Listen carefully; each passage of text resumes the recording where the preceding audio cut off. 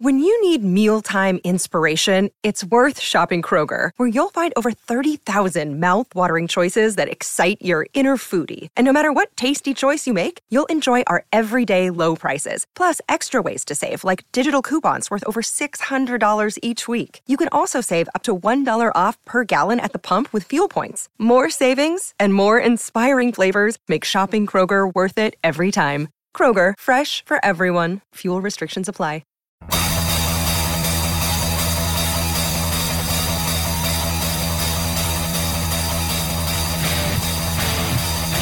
Hello, folks, and welcome to the Metallica Report. I'm Stefan Shirazi, editor of the band So What magazine. And I'm Renee Richardson, director of philanthropy for Metallica's foundation, all within my hands. This is your official weekly Metallica podcast. We are bringing you all the news from the band's HQ and studios deep in the heart of Northern California.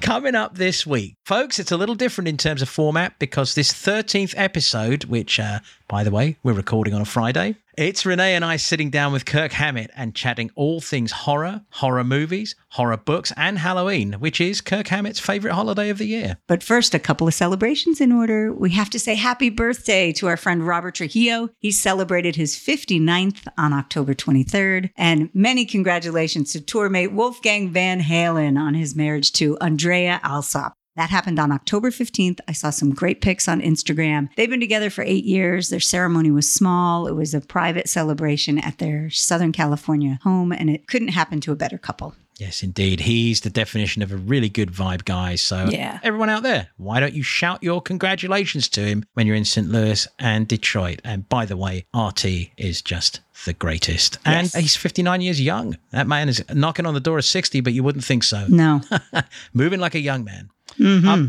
There was something else that came up this week that was really, really crazy, actually. Spider Dan over at Metallica HQ informed us that, rather wildly, Metallica have only ever played 3 gigs on Halloween in their 42 years. I found that surprising. Oh, it's crazy, right? But to my mind, that means that Kirk Hammett has had a lot of October 31st to enjoy without playing, and that's a good thing, given that he is Metallica's horror expert and Halloween aficionado. He grew up loving monsters. It's famed. He's talked about it often. We know this. He held his own Fear Festivals in 2014 and 2015. I mean, that's right. To call him a horror aficionado does not even begin to explain things properly, right, Renee? Right. He's got an immense collection. He's published 2 books about said collection, Too Much Horror Business, which I believe you worked on with him, right, Steph? I did indeed, yeah. And It's Alive, classic horror and sci-fi movie posters from the Kirk Hammett collection, plus his 2022 solo EP Portals, which was partially influenced by horror films. Yeah, and also specifically Ennio Morricone's The Thing score. Oh, yeah. Yeah, indeed.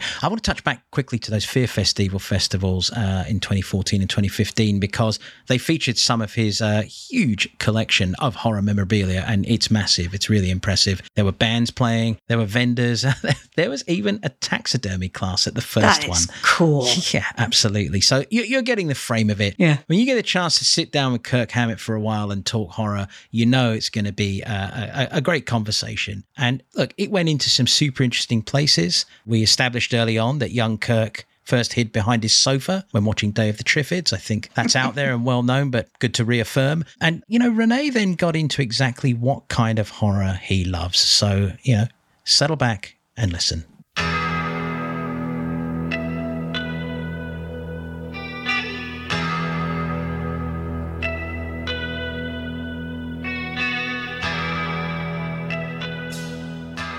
Would you say that you're more of a slasher horror guy these days or cerebral? I've never, ever been a fan of slasher movies or gore. It's too visceral for me. I can deal with and I can codify brief instances of violence on the screen, but time and again, it takes on a sadistic, sort of inhumane sort of flavor, and I can't deal with it. So I'll say it once, and I'm going to be very final about it. I'm not a gore hound. My preference is for the fantastical, the paranormal, the supernatural, the mythological, and the literal, but not graphic. I mean, one of the things that I think I've always really appreciated about your love of horror and your area is it's always been what I would consider to be more classic, much more about the shadows and the light. I mean, I'm talking about the Dracula and Frankenstein. We talk about those horror things, and you've always sort of the light and shade and romance of and sadness maybe of some of these things. And from what I can see, would that be a fair thing to say? Absolutely. And I think the best horror literature is the horror that mirrors our own lives, like haunted houses. I love haunted house movies because, everyone walks into a house for me. Everyone knows what it's like to be in a house unless you live in a hut or, or a yurt or something, But there's something universal about haunted houses. And there's something that's just really just like, it has more integrity. It goes deeper into just like a field of real horror without relying on real graphic stuff like violence. Whenever you see a haunted house movie, there's not a whole lot of graphic violence. Maybe a chandelier falls on someone's head, but that's the extent of it. And haunted house movies are great in that way. It's because they mirror life. They mirror life, but they put that common experience into a fantastical situation, and it's really effective. The Pope's Exorcist is great. Oh, we almost watched that last night. Oh, it's great. Really? Okay. Oh, it's just like the ending is fantastic, and the best part about it is that it's based on a true story. Yeah, I love that. Right. Well, supposedly based on a true story. Okay. I thought that was just like so. That's always good. I really enjoyed Renfield. A lot of people did not like it, but I'm a huge Nick Cage fan. Yeah. I enjoyed it. I just love his over the topness. Every time he plays a character, he either like underplays it so much that it's crazy, or overplays it so much that it's crazy. True. I love that. True. Yeah, the trailers made it look very over the top, but you're all thumbs up. You say it works. Yeah, I trust your judgment. Okay, Phil Anselmo said I'm easy when it comes to horror. We were talking about horror movies, and I told him how much I loved Pope's Exorcist. And he's like, "Oh man, Kirk, you're easy." I'm like, "Yeah, I'm easy, man. I'm easy. I love most horror movies, bro. Even the really bad ones. I love, as long as it's a graphic." Okay, so A Deep Cut is a film called Lola, black and white film. It just came out. I think it's maybe British. I'm not sure. It's in the 40s, and it's about these two women who find a device that makes it possible for them to hear radio broadcasts or television broadcasts from the future. Yeah, and so you can just kind of like imagine where that goes. I saw a movie called Brooklyn 45, which I thought was just fantastic. Really fantastic. It plays out kind of like a Broadway play in that the entire film happens in a room, and it's just great. It's a great horror film, and I can't really go into it without really giving it away, but I recommend it highly. Brooklyn 45. There's a movie that came out a couple years ago called The Arbors that I just loved. It's like another deep cut type movie, not really popular, but when you watch it, it's really, really great. Really well done. Great story. As you know, I fly a lot. A flight from the mainland to Hawaii is 5 hours, which means 2.5 horror movies for me. Oh, yeah. Each way. I like that. I like that as a time measurement. How far is Hawaii from the mainland? 2.5. 2.5 horror movies. I like that. That. Yeah. And so, I watch a lot of it when I'm traveling. But The Arbors, great film. And, I just need to say one more thing about this last final film. And, I've been talking about this film for the last 3 years, and I can't get anyone to see it. And, I want to talk about this film with people, but, it's just like I tell people about it till they're blue in the face. And then I'll see, and I'll say, have you watched that movie? And they're like, oh, no, I haven't. And I think the reason is because of the title. The title is called You Won't Be Alone. And it's an amazing film. Mm-hmm. It's like The Witch. It's one of the, the year it came out, it was like 2 years ago. It was like my favorite movie. And, I can't get people to watch it. And, I'll read you I'm reading it right now. Set in an isolated mountain village in 19th century Macedonia, You Won't Be Alone follows a young girl who is kidnapped and then transformed into a witch by an ancient spirit. I mean, come on. I mean, that is so fantastic for me. And, I love the movie so much. And I can't get anyone to goddamn watch it. So we'll make you watch it. We'll make you a deal. We'll make you a deal right now. We'll watch it. Because Renee and I are going to be together in St. Louis and Detroit. And am I speaking for both of us out of turn here when I say we will both have seen this film by the time we see Kirk?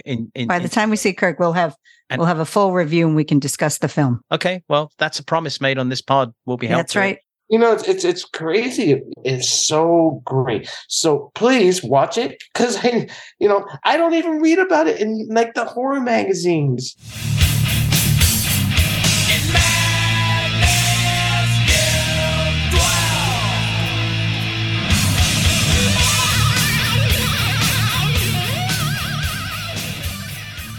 We'll be back after a quick break. Hello, Pantheon Podcast listeners. Christian Swain here to tell you more about my experience with Raycon earbuds. Our family now has 3 pairs of Raycon earbuds around the house, and my wife just grabbed a pair of the Headphone Pros to replace some headphones from a company that was double the price. And yes, she loves them. Now, if you haven't pulled the trigger on a pair of Raycons, or even if you have, but you're in the market for another pair because they're just that good, well, now is the time to check them out because they just launched their upgraded model of the best-selling everyday earbuds. With Raycon's upgraded everyday earbuds, now you also get active noise cancellation, ergonomic design, and multi-point connectivity that lets you pair with 2 devices at once. New quick charge function, 3 customizable sound styles, plus awareness mode. Available in a variety of vibrant new colors to complement any and all skin tones. I even have a pair of earbuds in a cool green color. I have tried just about every earbud known to humankind, and these Raycons are fantastic. Seriously, if you've been wanting to check out Raycons, there truly is no better time. You're going to ask yourself why you didn't check them out sooner, and Raycon offers a 30-day happiness guarantee. So what are you waiting for? Go to buyraycon.com/Pantheon today to get 20% off your Raycon order, plus free shipping. That's right, you'll get 20% off and free shipping at buyraycon.com/Pantheon. buyraycon.com/Pantheon.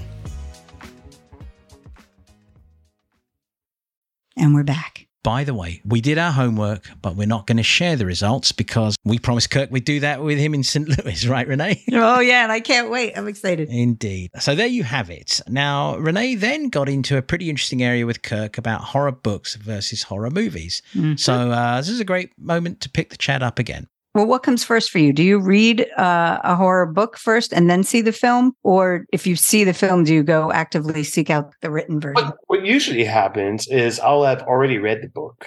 Okay. And then all of a sudden they're making a film about it. I'm like, oh my God, this is incredible. I can't believe it. Or trying to make a film out of this incredible book, That's cool. That's usually the case. And, there are certain horror stories where the films just can't touch it, like miss the mark completely. And, if I do make a movie, I want to remake a story by Peter Straub called Ghost Story. And a film was made in the late 70s. There's no way it could even touch the book. And yeah, there are scenes in that book that are just insanely great and creepy. And the movie doesn't even go there because the scenes are so impossible to recreate on film in the 70s. Absolutely, you'd be able to recreate scenes in the book nowadays, thanks to CGI. And so when that movie came out and I watched it, I was like, oh, great. This is crap. The reverse is The Shining. And then was surprised how much different the book was from the movie. And the most scariest book I've ever read was The Shining. The skin on the back of my neck was crawling. Well, I've seen that film probably upwards of 30 times. The psychological horror of that is so immense. And there's so many different interpretations. But to your point, you could get a lot weirder and out there when you take that path versus just, gratuitous gore. And I've got to ask you, if you could, off this tangent, rescore any horror film, what would it be? What's the film you'd love to well, I would go all the way back to the 20s, and I would rescore Nosferatu and The Cabinet of Dr. Caligari just right off the bat. I am so influenced by German music and German composers: Bach, Beethoven, Mozart, Strauss, Michael Schenker, Uli Roth. Ulrich Roth.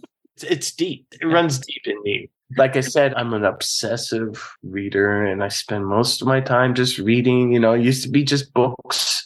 Yeah. I have like literally like 3 libraries, but ever since the internet, I just go on and just like read on my computer these days, and just like go down rabbit holes. Yeah. Yeah. And it's crazy. And, people see me on my computer and go, oh, you're shopping and you're just playing, social media. No, I'm just like reading and reading. Yeah. Favorite horror movie of all time? We never asked you that. What is your all-time favorite horror film?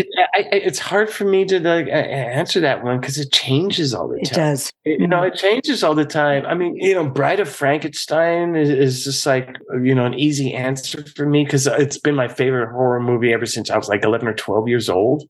One of my favorite horror movies. I love the original Nosferatu. I love Mummy. I love an obscure horror movie from the 70s called Equinox. Yes. Ooh. Yes. And that's one of my favorite horror movies. That. And I was talking to Phil Anselmo about that movie. He mentioned it. He goes, "Have you ever seen Equinox?" I go, "Bro, you and I should remake that movie. Remake it." And man, when we started talking with Kirk about what he does on Halloween in the company of others or not, I think we both kind of fell off our chairs a little bit. Ah, damn it. I mean, look, I've known this guy for 4 decades, right? And I did not know that he got up to this sort of solo tomfoolery. It was, it was epic, right? I love it. This is the cloud that swallows trust. This is the black that uncolors us. This is the face that you hide from. This is the mask that comes undone. What I get up to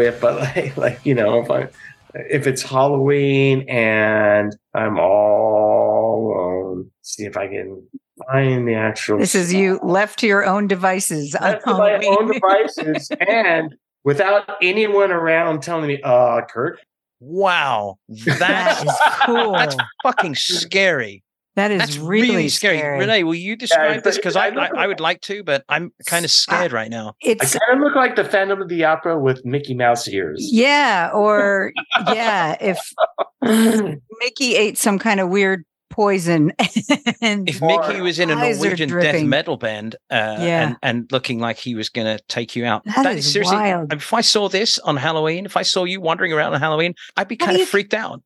And how do you even come up with that? Did you just start putting makeup on and then it evolved? It's just like, I don't know. I just thought of it probably the afternoon of Halloween day. I probably thought of it. I was like, and I remember walking around the streets alone and people were not. They were giving me a paper. Yeah. Nobody's coming up to you and asking you for a treat. They don't. Nobody's going close to you. I love that. That is scary. Yeah. Just wandering around. I don't know if I don't know if you'd be prepared to do this. Would you share that photo with us so as we can? I'm going to send it to you right now.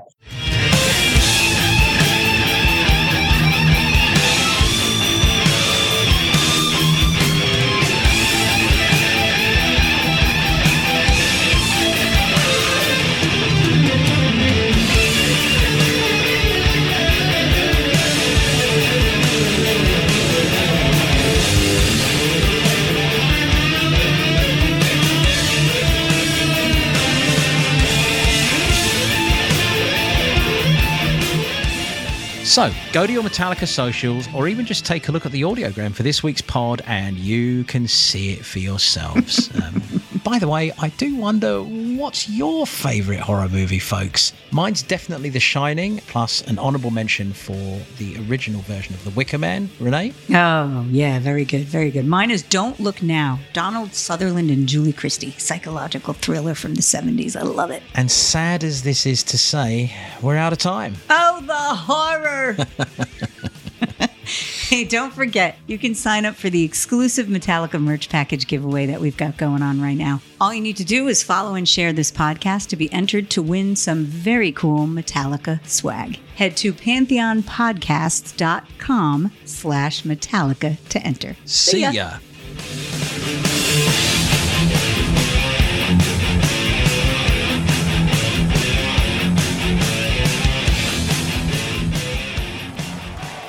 The Metallica Report is produced by Metallica HQ, Pantheon Media, and Pop Cult. If you like what we're doing here, please rate and review us wherever you get your podcasts. Be sure to visit Metallica.com/podcast to submit your questions, offer your thoughts, and become a part of this podcast. Copyright 2023, all rights reserved.